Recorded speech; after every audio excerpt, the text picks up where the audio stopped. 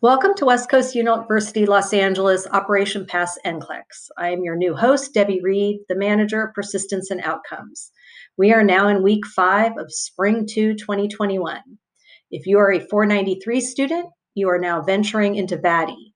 If you need assistance, please reach out early. Delayed requests for assistance may result in late work completion and a need to redo this term. You are so close. This is your make it or break it term, and we know you have what it takes to make it. If you are a 480 student, your capstone is now on its way. Do not forget to complete this work. Feels like a lot, we know. You should be ramping up to next term and then a successful NCLEX completion. You can do this. You have come so far already. Your proctor is approaching. Please make sure you are preparing and reaching out to your professor for one-on-one tutoring if you are not achieving a passing grade. For the rest of West Coast University who may be listening, reach out early for help if it's needed. Your instructor is conducting group and one-on-one tutoring, as well as the nursing academic specialist workshops. Take advantage of everything we have to offer you. It is all set up for your success.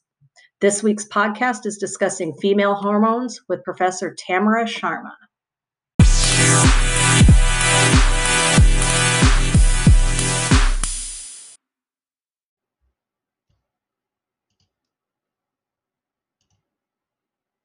Okay, hi, I am Professor Sharma. I teach N306, which is the Expanding Family and Community course, or really short name for it. We just call it OB. So we talk a lot about mamas and babies, but in order to get to the point where the baby actually gets inside the mama, we need to understand how babies are made, or a woman's menstrual cycle, and how babies could potentially be made each month or not made. This is one of the topics that I think really scares our students, or I remember being very nervous about all of the different hormones, all of the different anatomical parts. I remember learning this as a nursing student and being confused about what goes up when and at what time and on what day. And also when I did my master's degree, so as a women's health nurse practitioner and a nurse midwife, I got to relearn this all over again at a master's degree level, and I found it difficult. So as I've been teaching the course, I have tried to really break this down into using words that maybe my students can understand a little bit better, or just try to simplify it for you a little bit. So the menstrual cycle seems very mysterious. I have so many men in my nursing classes who think that it's difficult to understand this because they don't have menstrual cycles, and the girls should all get it so easy because they have menstrual cycles, which is not true at all. Neither one of those is true. So we've all taken anatomy and physiology. So this is just a little bit of a review for you, but maybe hopefully some simplification too. So hopefully I can help make this a little bit easier to understand. So we're going to start with the normal anatomical parts. Courtesy of the class of April 2020, who have been nurses for a year now. They gave this to me. But these are the ovaries, right? Most women, for the normal physiologic process, I'm just going to talk very briefly about how a woman's menstrual cycle should work normally and physiologically. We all know that there are so many variations to women's menstrual cycles and things that can go wrong, but for purposes of today, we're talking about normal stuff. So most women have 2 ovaries, 2 fallopian tubes, or oviducts, it's sometimes called. Up here is the top of the uterus, that's the fundus. And if you've ever taken an OB class, you know we're obsessed with the fundus. So the fundus is on the top. And then we have the uterus itself, which when not pregnant is about the size of your fist, so pretty small. And the myometrium is the muscle part of the uterus. The uterus is a muscle, that's why it contracts. And the inside is the endometrial lining. And we're going to be spending a lot of time talking about how the hormones affect the endometrial lining. And then we have the cervix, right, or the neck of the uterus, or la boca de matriz in Spanish, so the mouth. So that's the opening. So the cervix is actually still part of the uterus. I know we kind of study it as something sort of separate, but when you have the uterus here, the lower uterine segment has that cervix on it on the bottom, and that's what opens to have a baby. And then we have extending from there the vaginal canal. So just a little brief review on that. This, I think, is the slide that scares students a lot, and scared me as a nursing student as well. This is not typically how I would give a PowerPoint presentation. There are way too many words on this particular slide, but I like to line them up into columns so you can see them next to each other. So we have the ovarian cycle and we have the endometrial cycle, and they are going on simultaneously. All right, so don't get confused, don't cross them over. The ovaries on the ovarian cycle are doing one thing. Okay, so the ovaries have their own cycle, their own thing that they're doing, which is making eggs. So I made it in yellow to hopefully remember, or help you remember. Yellow, eggs, ovarian cycle, making eggs. I love eggs for breakfast. There's no bacon in here, just eggs. And then on the other side, kind of separately, but yet simultaneously at the same time, the endometrial cycle is happening. The endometrium is that lining of the uterus. So we're talking about the lining, the blood that builds up and then sheds every month if we're not pregnant. So let's take the ovarian cycle first, the ovaries, all right? So the first thing we have going on with the ovaries is the follicular phase. Follicular means follicle.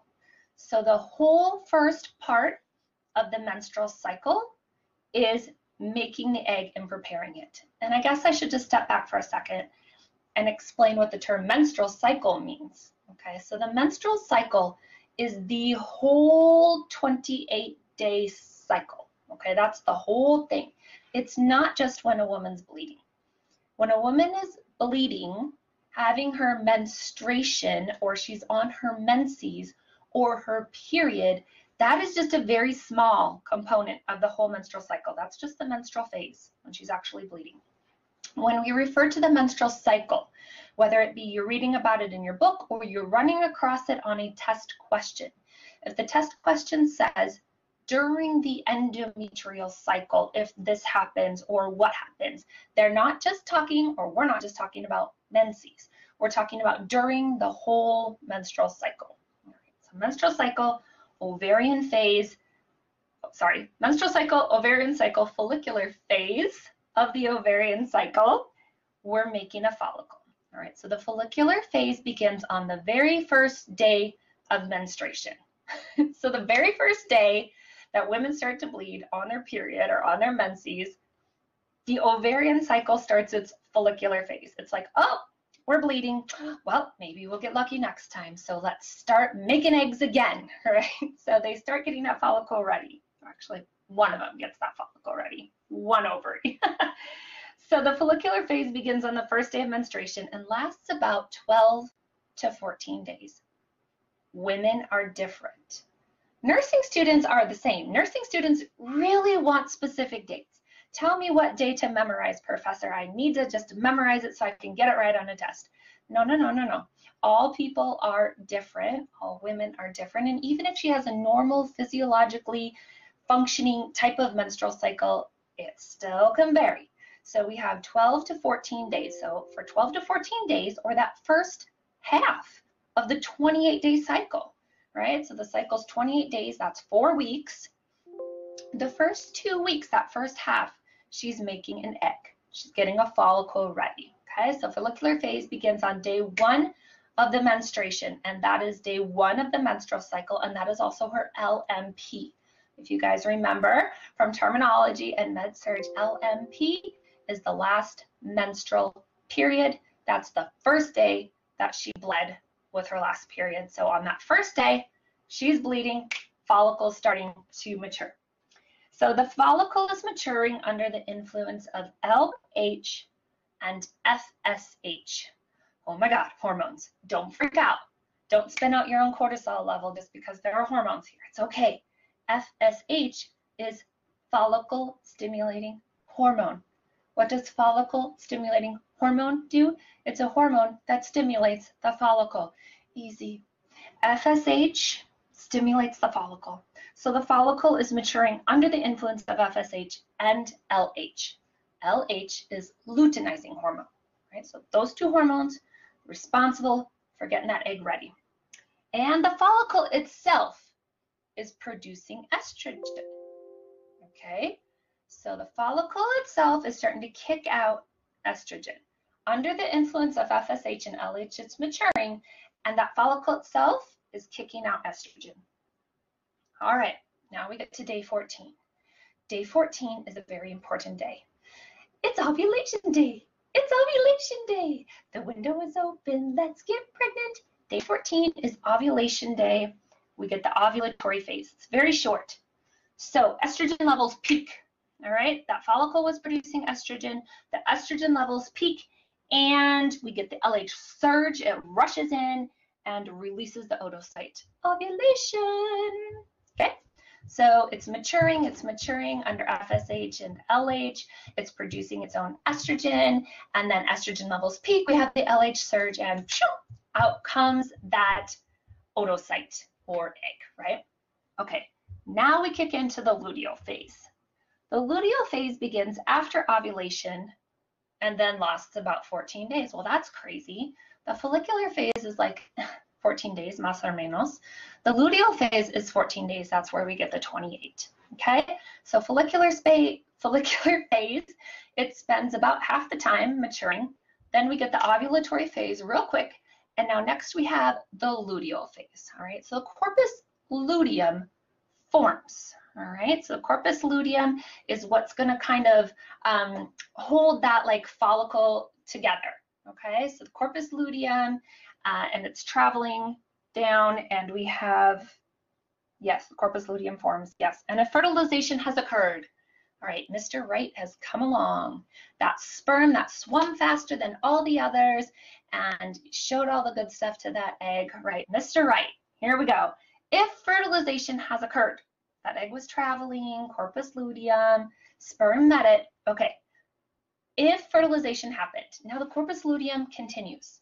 The corpus luteum is there, and it continues to release estrogen and progesterone to maintain the pregnancy. All right, corpus luteum says, hey, yo, we are pregnant down here. Don't slough off that lining, and starts kicking out estrogen and progesterone and helps that new little blastocyte for divide, okay?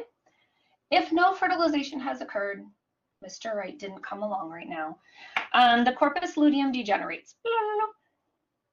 Didn't happen, and menstruation begins, okay?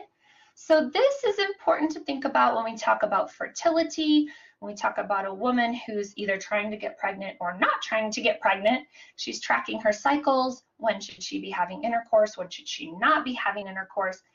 And then when we learn about birth control or contraception, pretty much what contraception is are the hormones. So just progesterone, or it could be estrogen and progesterone, just depending on the type of contraceptive. And when you take that or you implant that in your body thinks you're already pregnant. It thinks that it's a corpus luteum in there, releasing estrogen and progesterone, so it won't ovulate again. They're like, hey, we're pregnant, let's not ovulate again, because that'd be weird. We'd be pregnant with a baby and then another egg comes along, and yeah, it can't happen, right? So while we're pregnant, we don't ovulate. And when we're on contraception, the way that contraception works is by tricking us into thinking we're pregnant, and therefore we don't ovulate, okay? That's the ovarian cycle. Not too bad, right? Half the time we're making the egg, then we ovulate, then the other half of the time we're like preparing. Is it going to be fertilization or no fertilization? Okay. Endometrial cycle on the other side. So what is the endometrium doing? That lining, right? So the proliferative phase, it's proliferating, it's growing and getting more. It's making this nice bed that's all ready if this new blastocyte is going to implant, right? So the proliferative phase, where it builds up, it occurs following menstruation. The minute she's done bleeding, we start building it back up again, all right? So it occurs following menstruation and then ends with ovulation. Okay, so it's building up the whole time during the follicular phase. And then once we hit ovulation, we're not going to build it up anymore. So we have increasing estrogen. So estrogen makes the endometrium thicker and more vascular. Okay, so I have a lot of students like, what does estrogen do? What does progesterone do?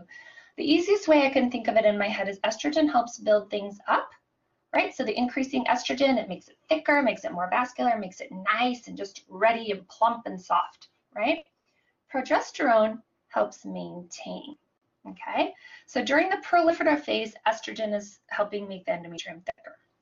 And then we have the secretory phase or secretory phase, whichever you prefer, but it's secreting.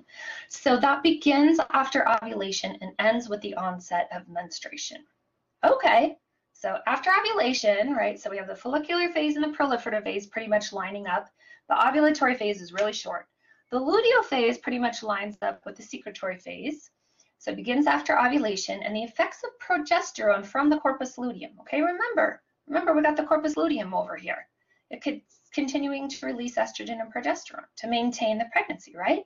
So if the pregnancy does occur, the endometrium will secrete glycogen.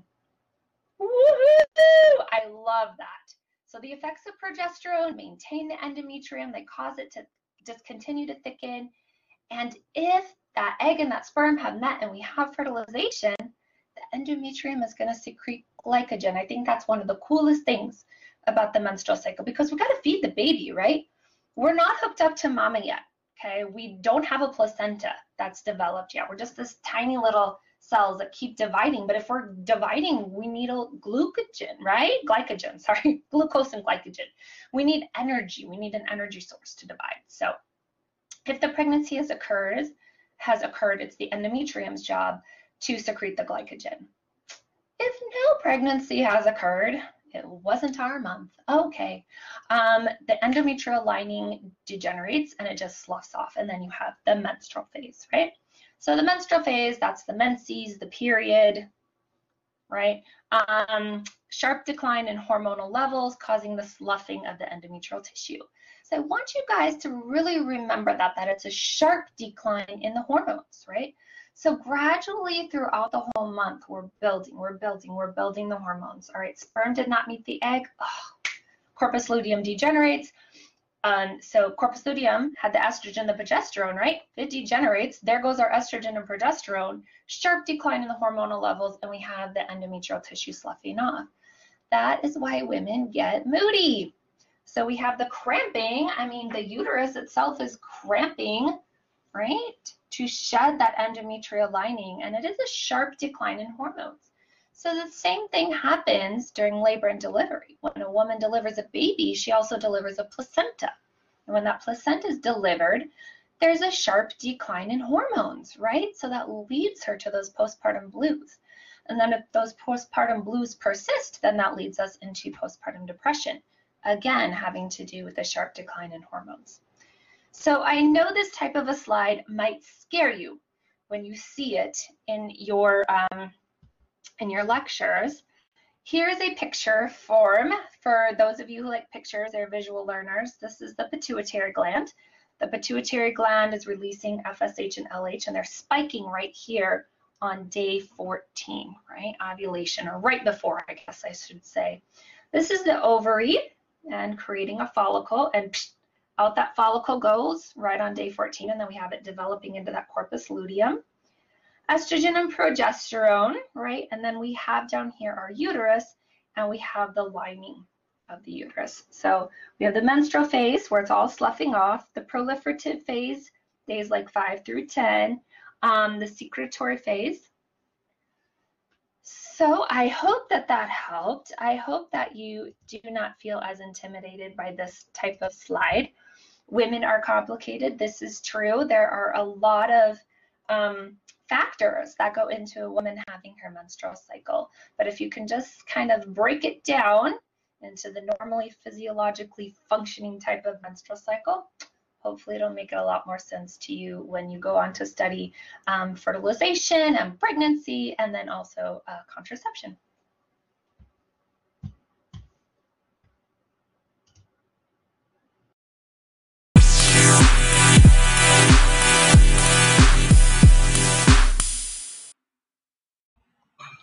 Thanks so much for tuning in, and we will see you next week.